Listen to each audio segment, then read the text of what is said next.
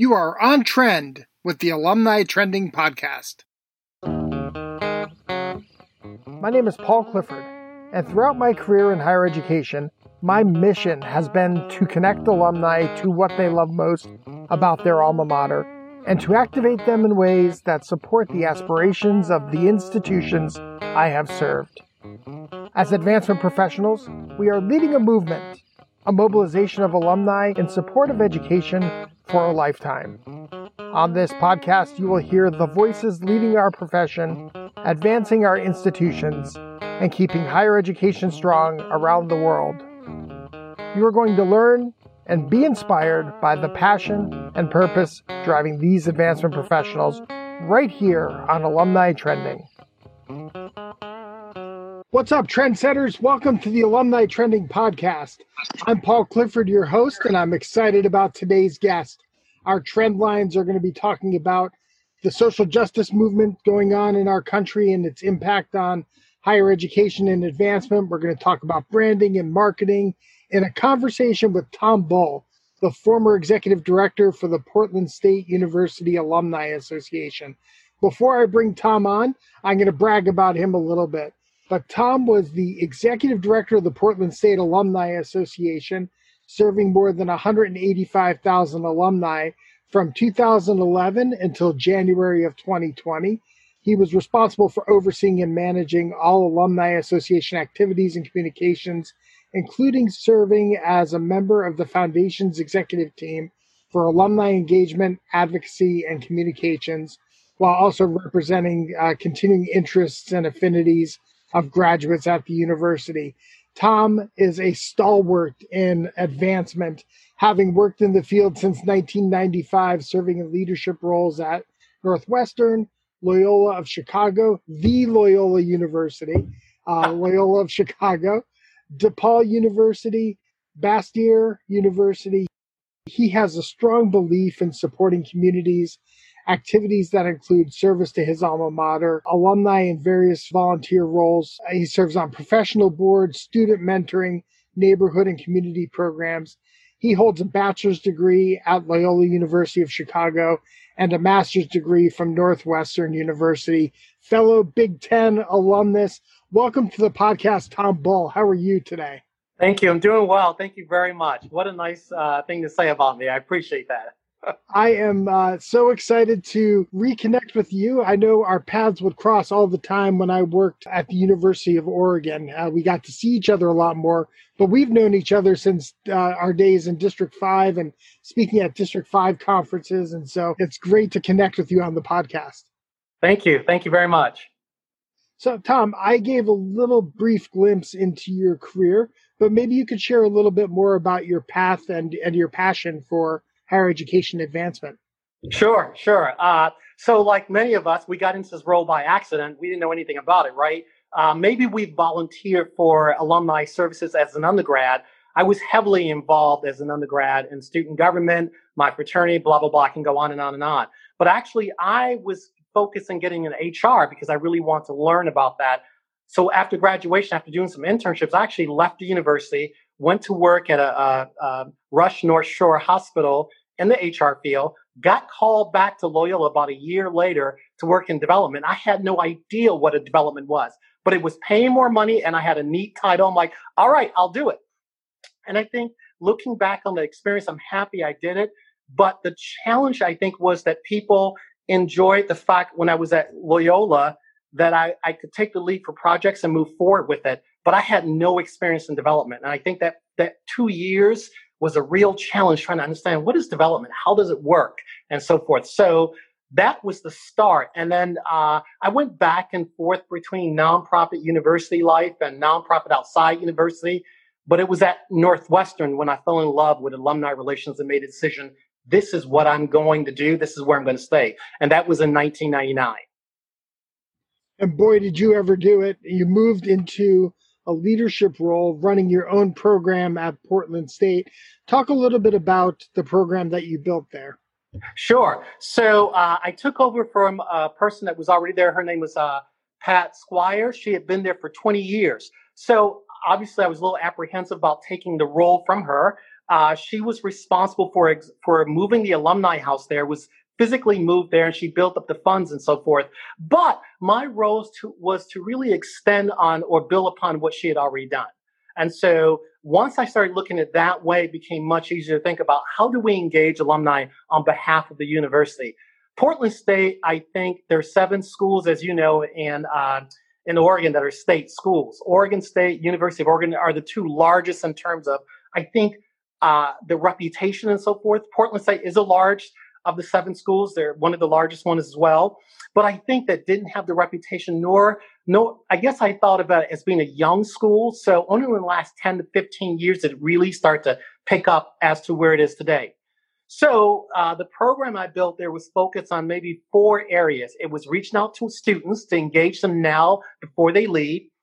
It was building a strategic communications plan, and then looking at volunteerism in terms of how they come to campus, and then volunteerism outside of campus, if that makes sense. So those were the 4 areas I really focused on in the last several years I was there. Definitely an emerging brand in the state of Oregon, Portland State. I've affectionately called it the PSU, even though I work at an institution that has the same initials. It's great to talk to my counterpart at the PSU. Talk a little bit about when I remember going to conferences and your presentations. It talked about that strategic communications piece that you just touched on. That seemed like a piece, in addition to working with students and volunteers, but a piece that really kind of tapped into your passion for this work.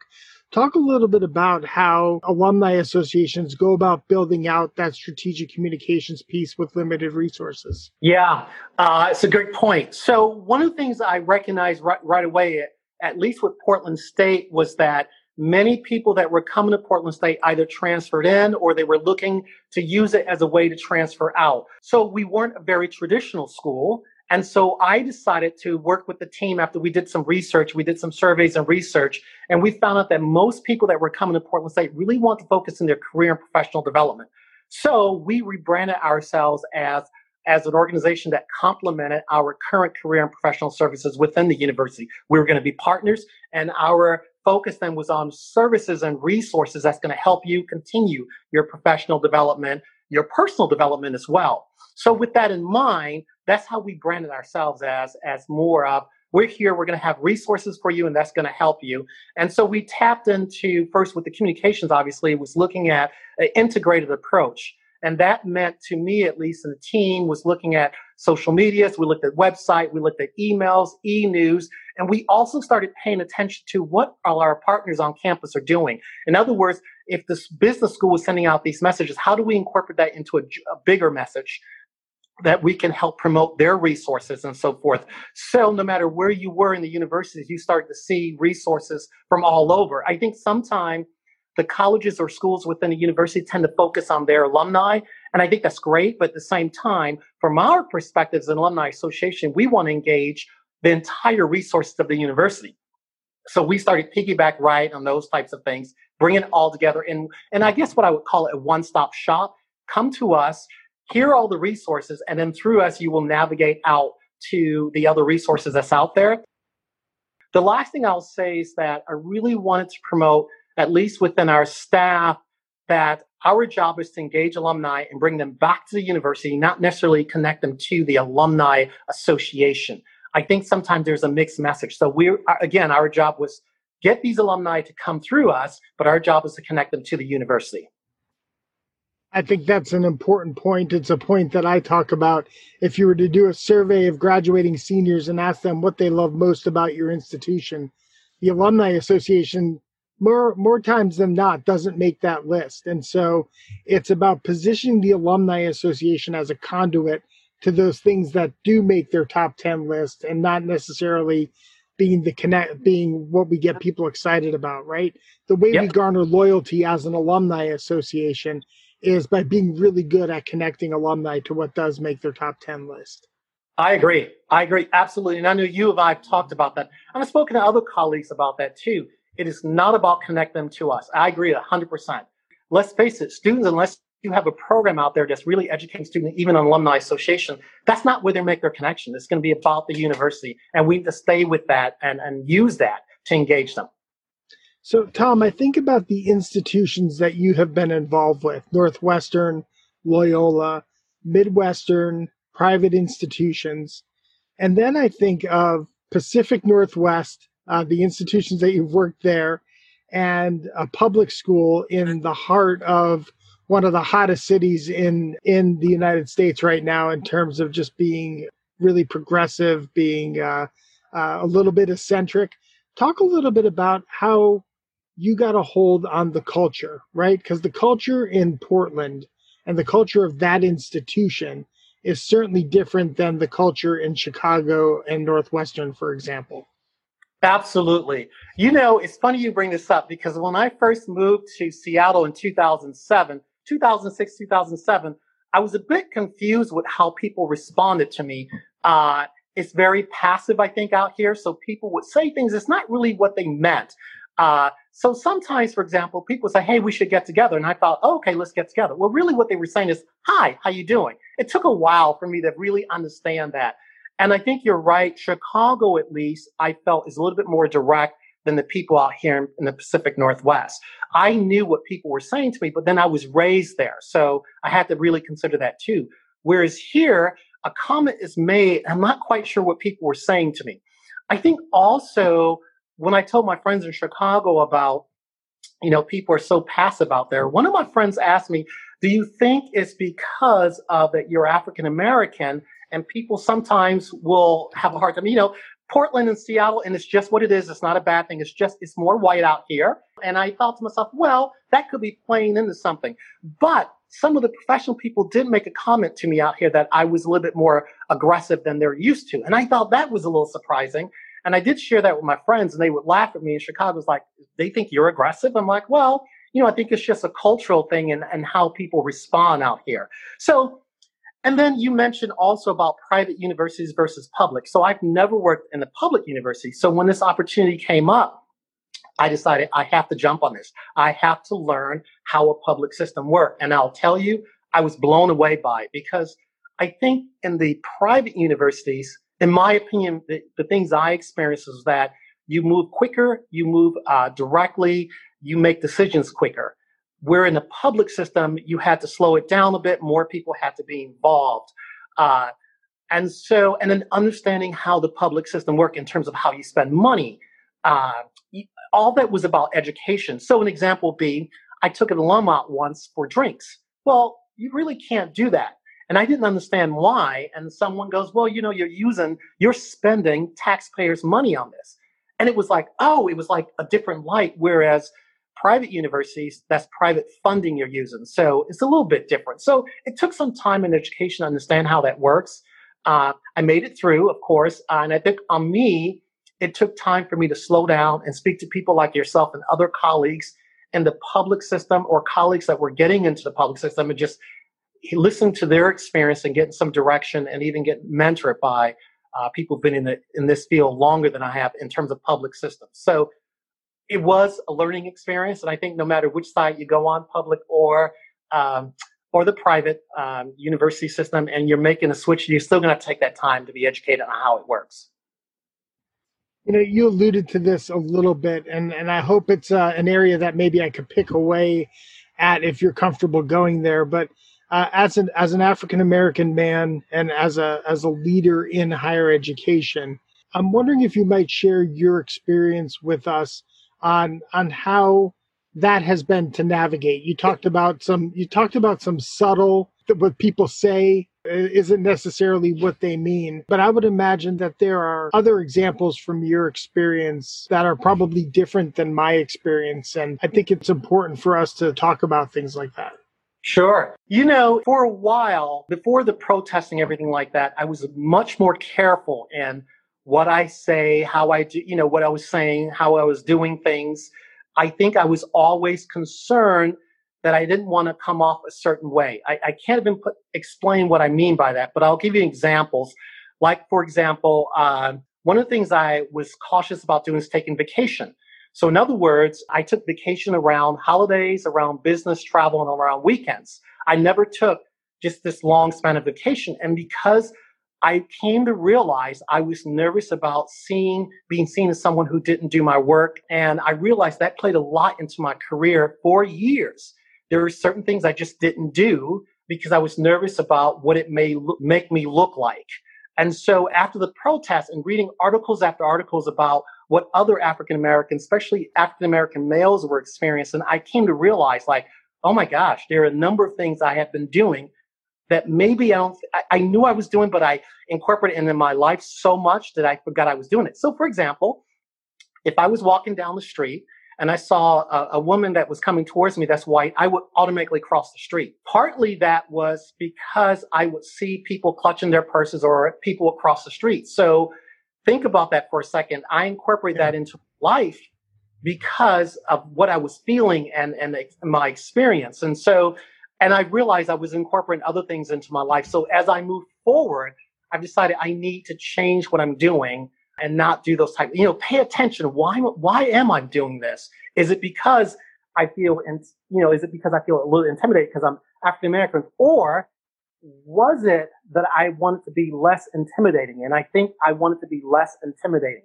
Walking down the street with Starbucks in my hand, for example, it's less intimidating, And I read articles after articles about African American males that were walking with their daughters or walking with their dogs or something, because for them, it was less intimidating. And I realized I incorporated those things into my life too. So I'm going to change that habit as I move forward to make sure I'm not doing that, but also just to be aware of it and ask myself, why am I doing this? And how then do I help my colleagues, not change their lives or anything, but how do I bring that awareness that we all may be doing things like that for different reasons? And how do I bring that awareness? How do you bring that awareness to me, right? I'm white. I'm a leader in higher education. What could I be doing to be a better ally, to be maybe more forward in my anti-racism? Or maybe in your examples, what you might have wished others around you might have done? I think that looking back at my experience, especially in the last 10 years, what I've noticed that people are very uncomfortable about this conversation. And I feel like that's where it needs to start. It may be uncomfortable, but that's where it's going to start. The more we talk about it, the more it's going to get out there, the more we're going to see things. And those are the things we need to start doing. But I think what I saw in the last 10 years at PSU, I'm being very honest here, is that there was an avoidance of it. We're not going to talk about it. There's an avoidance of it. One organizations, I won't even mention the organization name, but we were doing a training on diversity and so forth. And the head of our organization chose that day not to even show up. I would find out later that someone in his family was sick, but I thought to myself, wait a minute, that may be true, but maybe we could have, rescheduled to make sure that person can be a part of it. But we never rescheduled. And I came to realize that it was so uncomfortable for this person that they decided they did not want to be a part of it. And I think that's the biggest challenge, is that we've got to be uncomfortable. We got to start talking about it. We got to recognize that there are some issues and concerns out there and fears out there, real fear. So we got to start. And I think that's level one. We've got to start talking about it. Yeah, I think a big piece of leadership, and you know this, but a big piece of leadership is just showing up. Yep. Right? I mean, your presence in the room elevates the importance of that topic, right? And even if you're not comfortable with the conversation, even if it's showing that level of vulnerability, I think speaks volumes that these are important conversations, and I'm here to have them, and I'm here to learn alongside my colleagues. I think that's really important. Exactly right. Exactly right. During the protest, a number of my friends called me, who were white males, and they were asking me. They were saying to me, Tom, I don't know what to do. I don't even know what questions to ask. And I don't know how to move forward. And you know what? I said to them, that's okay, because that's authentic, it's honest, and we're having a conversation about it. And believe me when I say I'm learning too. So it's not that anyone's in the boat by themselves. We're all in it together. We're learning about how do we do it the right way? How do we do it in a way that people are going to open their minds and their hearts and their ears and listen to what we're saying? Because again, I can be educated myself. As I said earlier, there were some things I was learning about myself that I knew I was doing in the beginning, but I kind of forgot I was doing these things. So we can all take the time to discuss these types of issues. Absolutely. So when you think of what's going on in the world from a social justice perspective, from COVID-19, the rising cost of higher education, the increased debt of our students that what they're graduating with. What are some of the challenges that you see us in higher education advancement facing? Yeah. I'm calling this the year of enlightenment. The facts are, I think we always knew that the cost of education was rising. We saw issues of brutality with the police officers. We saw issues of biasness and how we were hiring people, blah, blah, blah. Those things were already there. But I think now we are forced to talk about it and acknowledge it. So I think that's something that's been new. And I'm hopefully this enlightenment will stay with us and we will continue to talk about it. Some of the things I'm still seeing, I feel a little bit, and hiring practices, for example. I worked with some people in HR, and one of the things we have started talking about was, do we remove names from resumes? But in order to hire people, right, we should even consider dropping how people are being, how sometimes our organizations will, you can always recommend people, and sometimes you get a credit or use something like that. We were thinking about even dropping that because all we're doing is hiring friends of friends. That becomes an issue because I think the perspective of diversity, even diversity in thinking, is being lost. I see a huge gap right now in how we're hiring people. We're hiring colleagues. We're stealing them from other schools. Well, what happened to the younger folks? So there's a huge gap between senior level people and young people where that middle gap is widening because we're not training from within. So I think we have some challenges that we have to look at. Even, I should mention also, this was suggested to me by the provost. It was amazing. She said that even we should drop the names of the schools they're coming from, because if it's about the skill sets first, we don't need to see the schools they're coming from. We don't even need to see where they graduated from. We start with the skill sets first. If they make it to that level, then they go to the next level. We can open up the rest of the stuff. And I thought that was an eye-opener for me because I said to myself, you know what? I can see myself doing that. I can actually see myself hiring someone from Harvard versus, I don't know, some other school because it's not Harvard or Yale or Northwestern. And I promised myself as I move forward, I'm going to really pay attention to that. But again, those are the changes I think we need to start to incorporate. Yeah, it's going to take more time. We know that. But if we're willing to spend the time to train people that are coming into the field that may not even have direct experience, but are the skills transferable? Again, we start to defeat the type of things that we're seeing in terms of diversity if we start looking at the bigger picture. You mentioned also earlier about how we got into the field. I think back in our days, I got into the field in 1995, and it was like, young person get in, blah, blah, blah. I'm not seeing that anymore. I'm not seeing people directly getting in that way. And they're staying much longer in that assistant director role, moving up. I think that I'm also seeing some young people risk averse. So I'm wondering what's happening there. What are we not teaching? You touched on some important things. Thing that it reminded me too, and this one might resonate with you.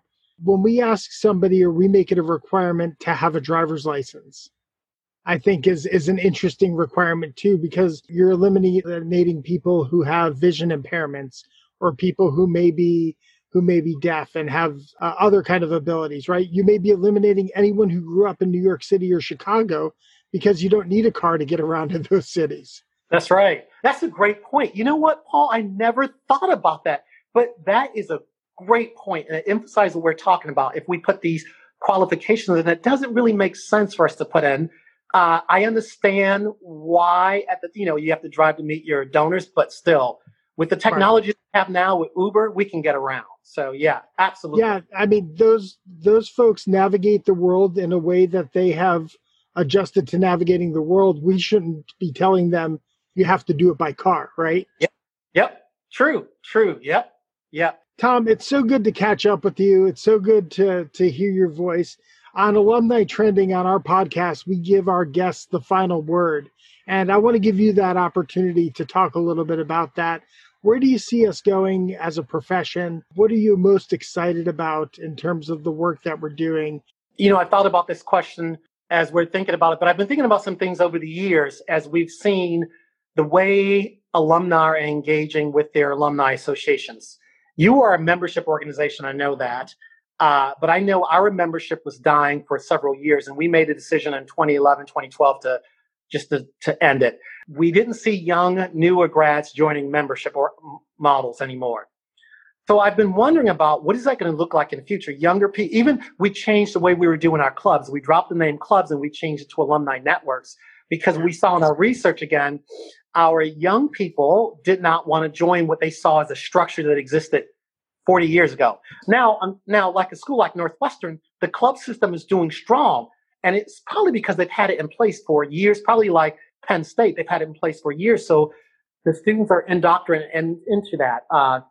But so looking at those types of things, thinking about traditional program, especially now, I think about reunions. What is that going to look like after we get through this? What are these alumni clubs going to look like after we get through this? Already we saw a change happening where people are looking back. I want to say in 2008, when we had our crash, many alums turned back to their schools and said, hey, I need help in career and professional services. A lot of schools weren't ready for it. And so when I saw the prediction of this coming through, I'm like, we've got to be ready. And guess what? A lot of schools weren't ready for it. How can we not be ready when alums, when you go to school to get a better career, to change who you are, your life, your opportunities, and then when these students or these alums come back and they're like, well, we don't have a lot of services out there. How can we not be ready for that? So I'm thinking that schools are thinking about that we have to always be prepared. And in fact, we should always be there to help these alums as they navigate whatever their plans look like in the future. It could be professional career services. It could be personal services. It could be something that's going to help them. And I'm hoping that's where the trends are going to lead. I'm hoping we learn a lot during this year of enlightenment, and it's not going to just be a year, but it's going to be more than that. You mentioned earlier about the cost of education. We know it's been problems for years. And right now, a lot of students are saying, I don't know if I can afford to go to school, especially now. Why am I paying so much money to go to a school where we may not physically be on campus anymore? I think this is the time where we start to look at this and go, why does it cost so much to go to school? So I go to school like society told me to. My mom told me to do it. I take up loans. I graduate. I have a good job. And then how long am I paying for these loans? As an undergrad, I didn't think about it because I wanted to get through. I wanted the degree. But now it's been 10 years, I'm still paying for these loans. So I'm thinking those are the things we need to start looking at. Tom, thank you so much for being a guest on the Alumni Trending podcast today. Thank you so much, Paul. Really enjoyed this, just connecting to you, connecting to this field, and being so honest and authentic about what we're talking about. And hopefully, as we move forward, some positive changes will come, mostly in terms of just educating ourselves and our colleagues on how we need to move forward. So thank you so much for this opportunity.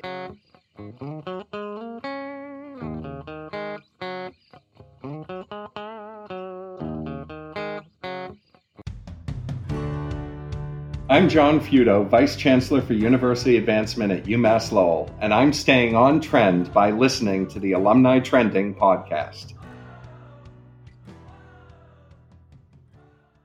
There you go, Trendsetters, another episode of Alumni Trending. If you are enjoying the Alumni Trending podcast, make sure you go out to iTunes or your podcast app of choice and give us a rating and drop us a review. We'd also love to hear from you. Drop me an email at paul.clifford@alumnitrending.com. Until next time, thanks for tuning in and keep trending.